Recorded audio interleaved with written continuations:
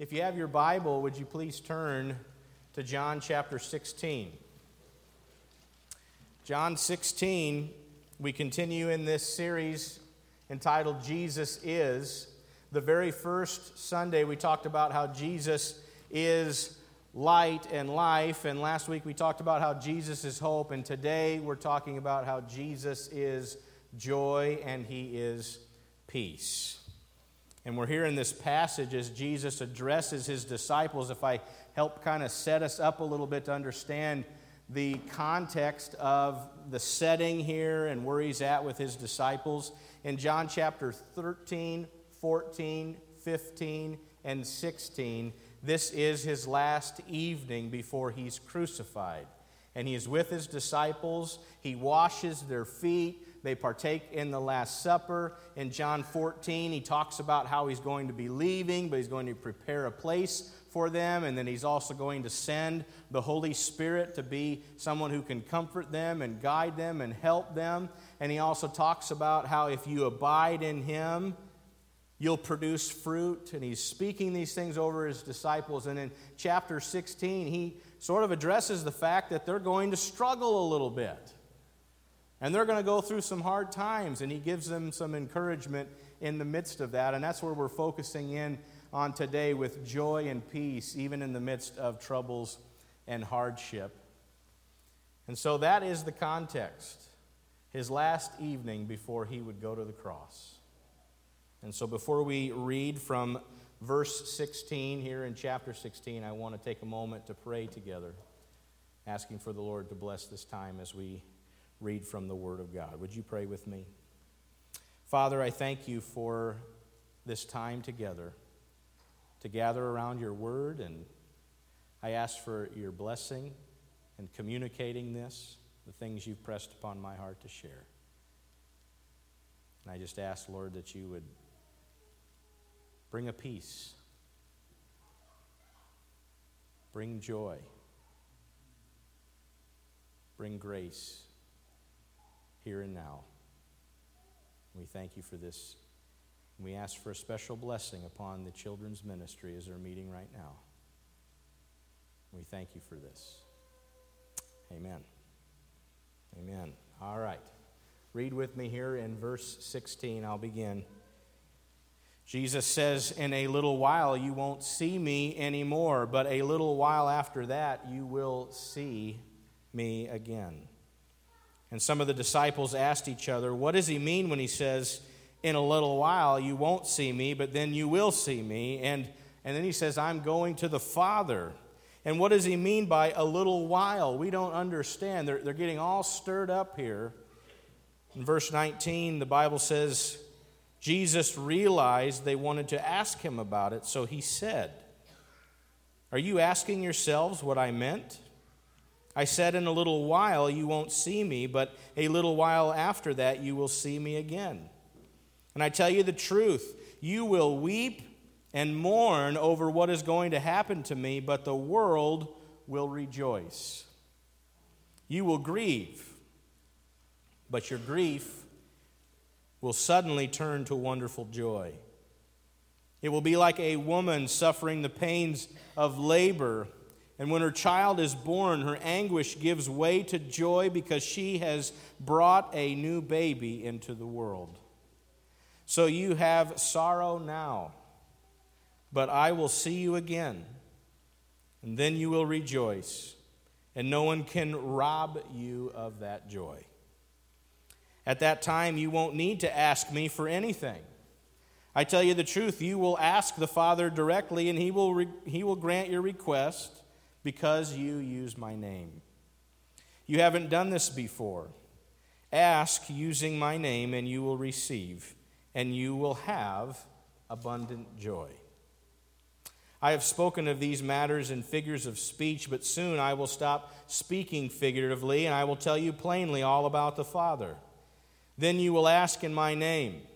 I'm not saying I will ask the Father on your behalf, for the Father Himself loves you dearly because you love Me and believe that I came from God. Yes, I came from the Father into the world, and now I will leave the world and return to the Father. Then his disciples said, "At last you are speaking plainly and not figuratively. Now we understand that you know everything, and there's no need to question you. From this we believe that you came from God." And Jesus asked, "Do you finally believe?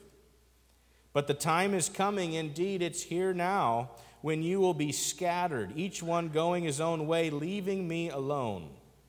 Yet I am not alone, because the Father is with me. And I have told you these things so that in me you may have peace. And in this world you will have trouble, but take heart. I have overcome the world." I want to start off here considering Jesus' words when he says, "In a little while you will see me no more. And then a little while after that, you're going to see me again." And the disciples are a little bit confused by exactly what Jesus is talking about here. And to help kind of break this down, for us, we have the benefit of hindsight. We can look back and we can see, oh, this is what Jesus was talking about. But they didn't have that luxury. They were trying to figure out what Jesus was saying, what he was predicting. When Jesus says, "In a little while you won't see me anymore," it's because he's about to get arrested, tortured, crucified, and killed, and then buried. And this man that they've spent several years now following, putting their trust in, he's dead. And he talks about how there's going to be a deep sorrow and a grief that they're going to experience. But then he says, "In a little while, you're going to see me again." And they're all confused by this. But now Jesus is speaking about his resurrection and the many appearances that he's going to make following the first one where he appears to the women at the tomb. The first little while would be only a few hours away, and the second little while would be a few days away. And Jesus is speaking about these things that are to come in just a few short hours, and he's warning them of these things because they're going to walk through some difficult times. He's preparing them. And the very next thing Jesus addresses is that his resurrection will actually move them from sorrow and grief into this wonderful joy that nobody can rob from them. It's abundant. He says, "I tell you, you're going to weep and mourn over things that are going to happen to me, but suddenly your grief will turn to joy." He talks about how a woman goes through the pains of labor, but then when that is over, she has this bundle of joy.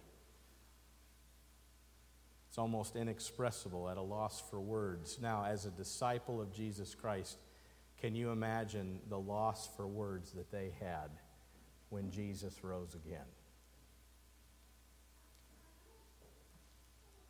Their sadness turned to joy. And folks, I just want to remind us that Jesus' resurrection makes all the difference in our life. If he had not risen from the grave, you and I, we would have much reason to continue in our sorrow and grief. But the resurrection brings us hope. And I want to be clear, joy is not the absence of suffering, but it's found in the presence of God. And we're going to walk through things, but having God makes the difference. And for us to have him in our life, it's because of the resurrection. In Luke 2, verse 10, the angel tells those that he appeared to, "Fear not, I bring you good news of great joy that will be for all the people." It's not just the announcement of Jesus' birth, but this little child Jesus would one day be raised from the dead. That's why this is a big deal. Sorrow and happiness are both part of the human experience, and both depend largely on circumstances. How many of you have ever been really happy before? Okay, 4 of you. Fantastic. Okay? We should sing that happy birthday song again. Maybe it isn't. Okay. How many of you have ever sorrowed? Okay? And a lot of that is because of circumstances that we walk through.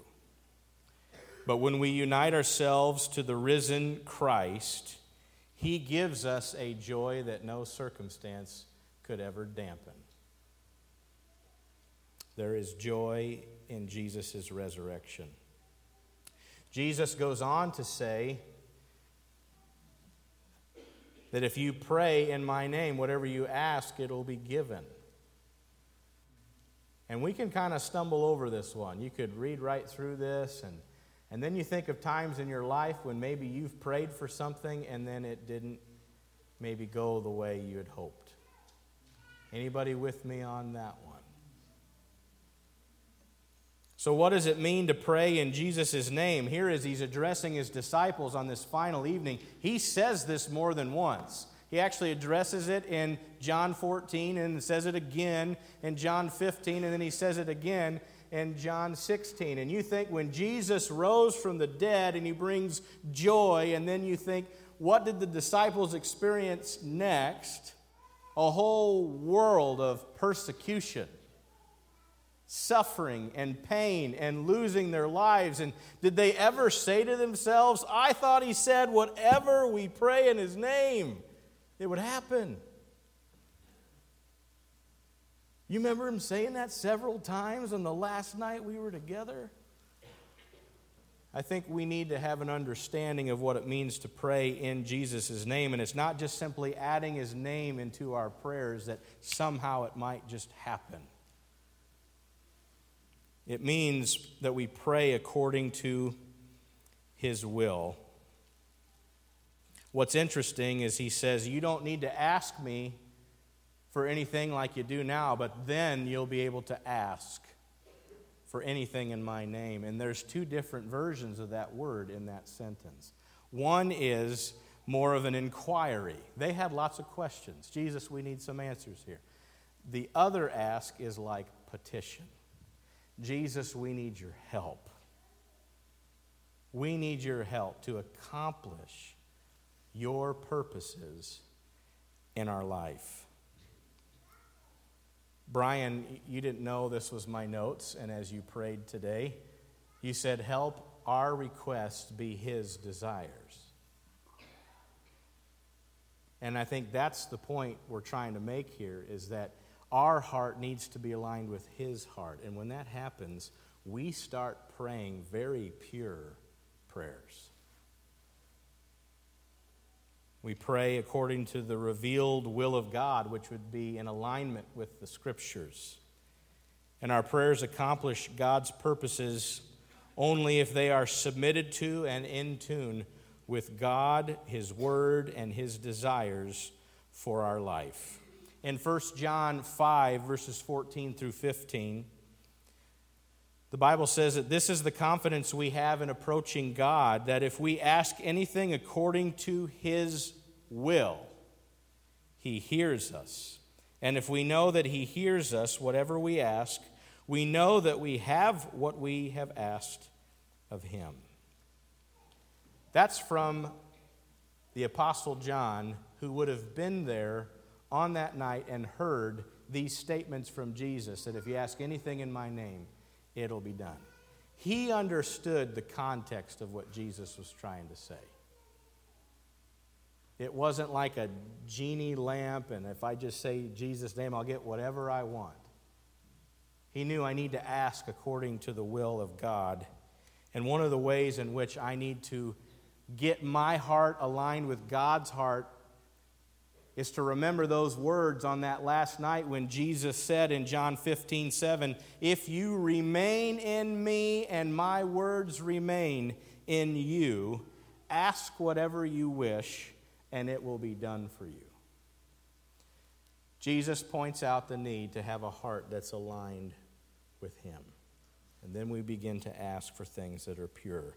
When our prayers are in harmony with God's Word and His character, they can be extremely effective.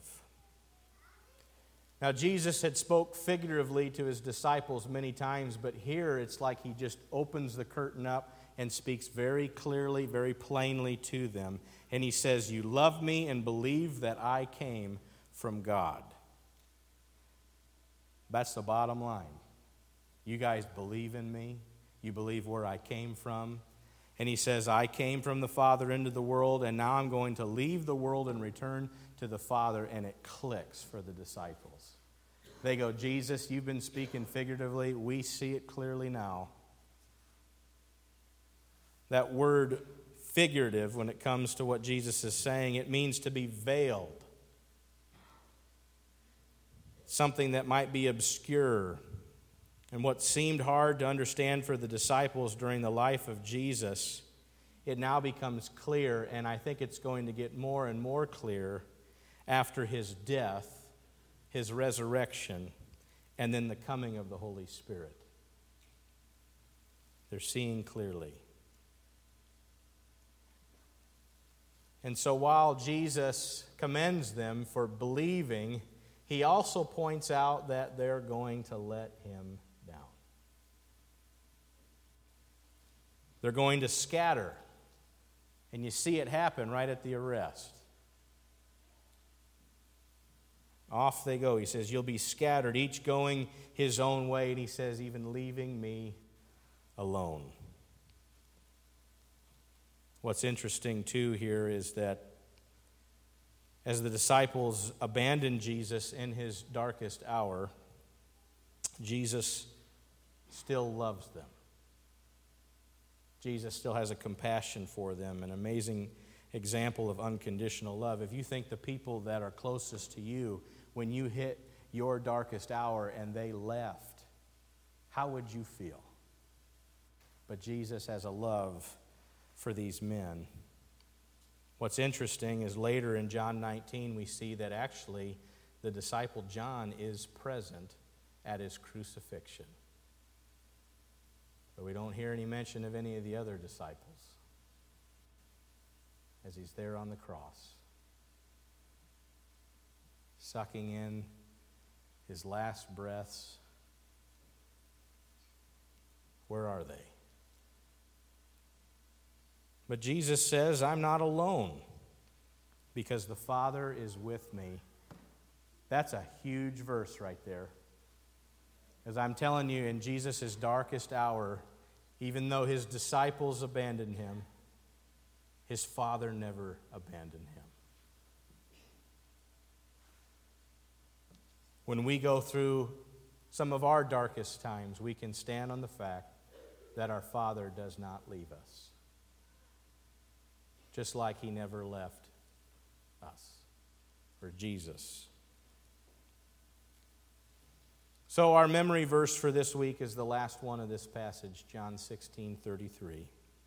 Jesus says, I've told you these things. Not just what He said here in chapter 16, but in 15, 14, and 30. I've told you these things so that in me you may have peace, and in this world you will have trouble, but take heart, for I have overcome the world. We're going to camp out on this for just a little bit right now, because there is a lot of power in this one verse.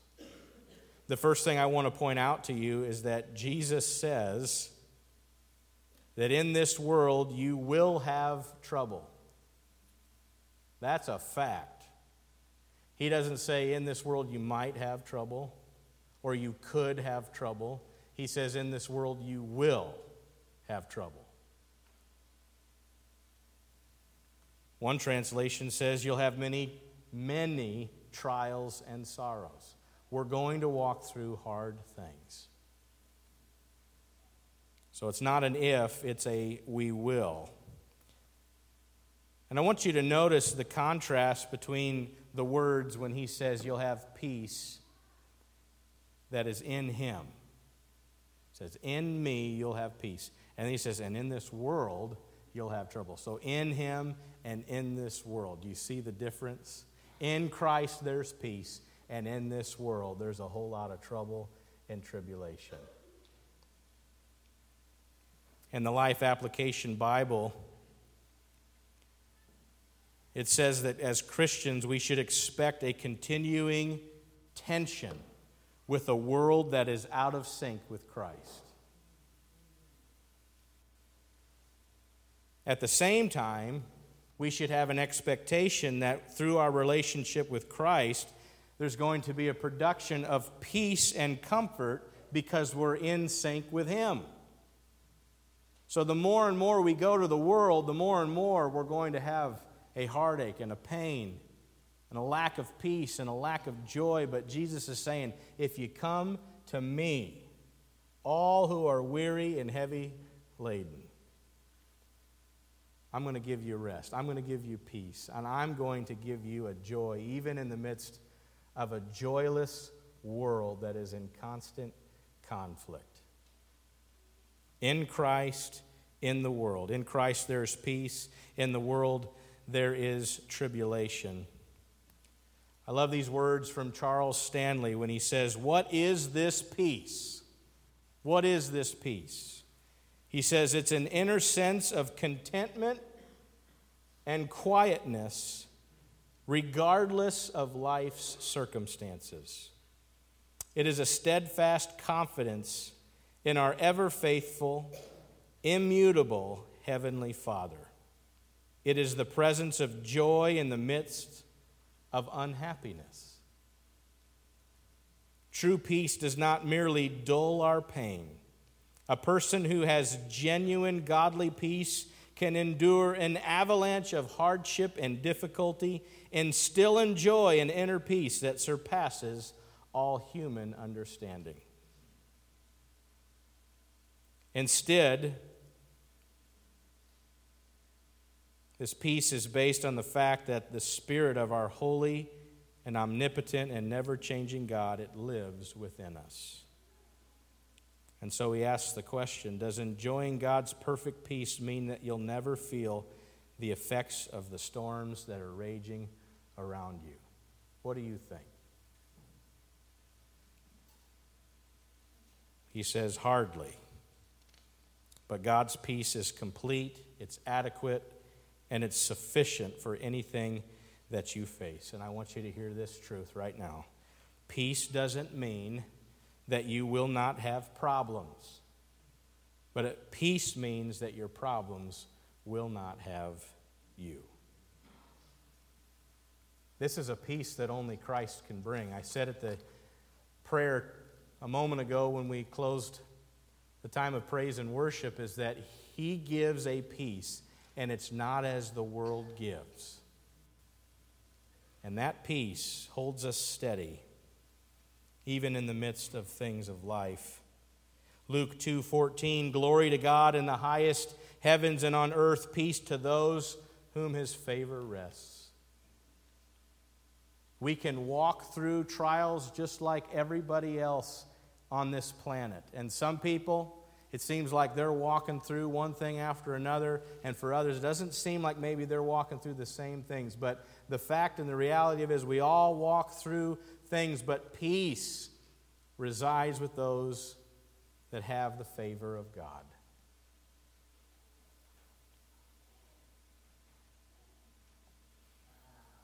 In this world you'll have trouble. Jesus says, take heart. Now I want to spend just a little bit of time on this because that word that's used in the Greek packs a lot of punch.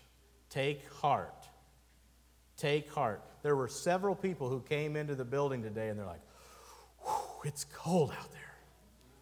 Maybe that was you. There's something about wind and really cold temperatures. It just feels like it cuts right through you. But then you walk into someplace warm and you can just feel the change. And there's a comfort in that. I'm out of that wind and the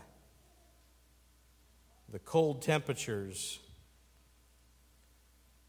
And that word, take heart, means to be comforted or even bolstered because we're warmed up. And there's a peace that God brings into our life. He brings a warmth and a presence to us when we're walking through things that are very bitter. Take heart, be of good cheer, be of good courage, because I've overcome the world. Now, I want to add one more element here to this word, take courage. Because as I look at this word and I'm looking at how it's used and the definition of this word, yes, it means to be warmed up, but what it means even further is we're warmed up because we have a warm heart. So I want you to think about that. It means that if Christ is in our heart, He then gives us a peace. We can be of good courage. We can be of good cheer. But if we don't have Christ, you're going to struggle with the truth of taking heart and being of good courage. As you look at that word, it includes the presence of Christ right in your own heart. That's loaded. And there's tons of truth in that. For me to have true peace in this life, I need the presence of Jesus in my heart. He ends his message on this last night, right before he prays over them in John 17. He ends it with a note of triumph. He says, I've overcome the world. That word overcome, it means that he's conquered, that he's victorious, that he'll prevail and he'll subdue. All terms of victory, and that victory was won as within a few hours he would give his life for you and for me.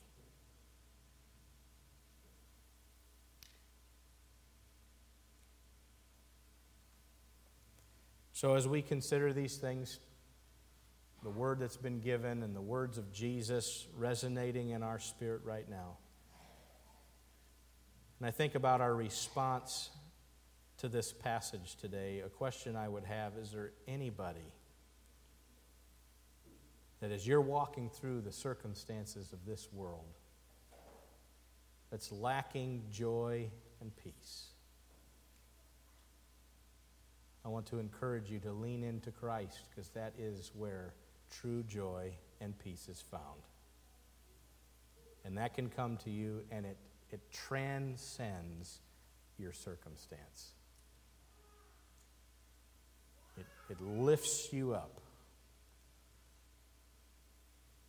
What's interesting in my study of this and talking about what Jesus gives, some people might see it as a substitute.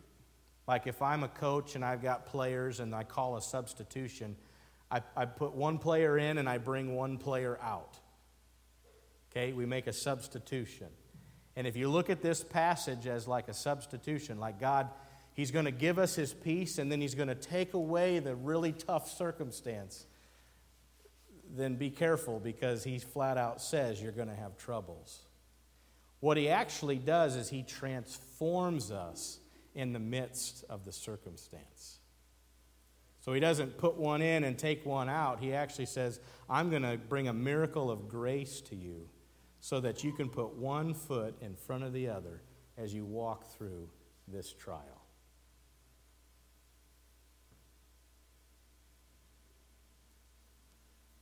That's encouraging. Because what that tells me is that any circumstance that comes my way, if I look to the Lord, He can do something with this. And one of the things He's going to do is actually in me. He does a transformation when we walk through difficult things, but He brings us a joy, He brings us a peace. Joy and peace are settled into our hearts when we focus our attention on the greatness of God rather than the greatness of our problems. And so in response today, we're going to sing a couple of songs that I know you're familiar with, one of being How Great Is Our God and How Great Thou Art. And as we lift Him up, we focus on Him. And if you can think of that verse, as we fix our eyes on Christ, the things of this world become strangely dim. And so let us sing together. I want to invite you guys to come forward as I pray. close this message and get ready to lift up the greatness of God. Focus on Him. Let's pray together. Father, we thank you for the joy and the peace that you bring us, even in the midst of very difficult things of life.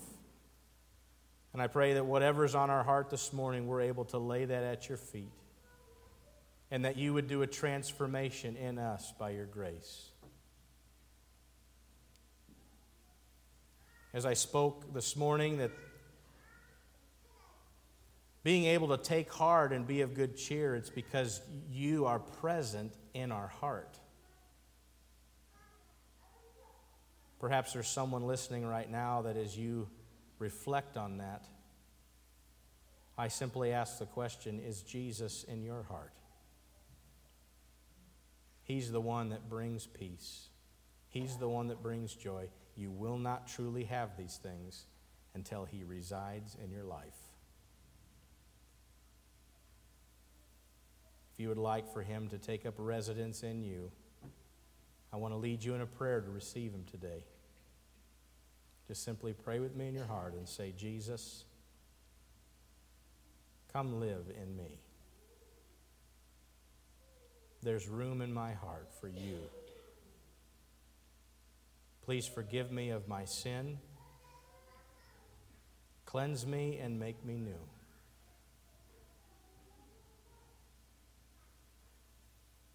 Give me the strength to live out this faith journey in the midst of a world that is in opposition unto you. Help me live in harmony with you. Thank you for this gift of salvation.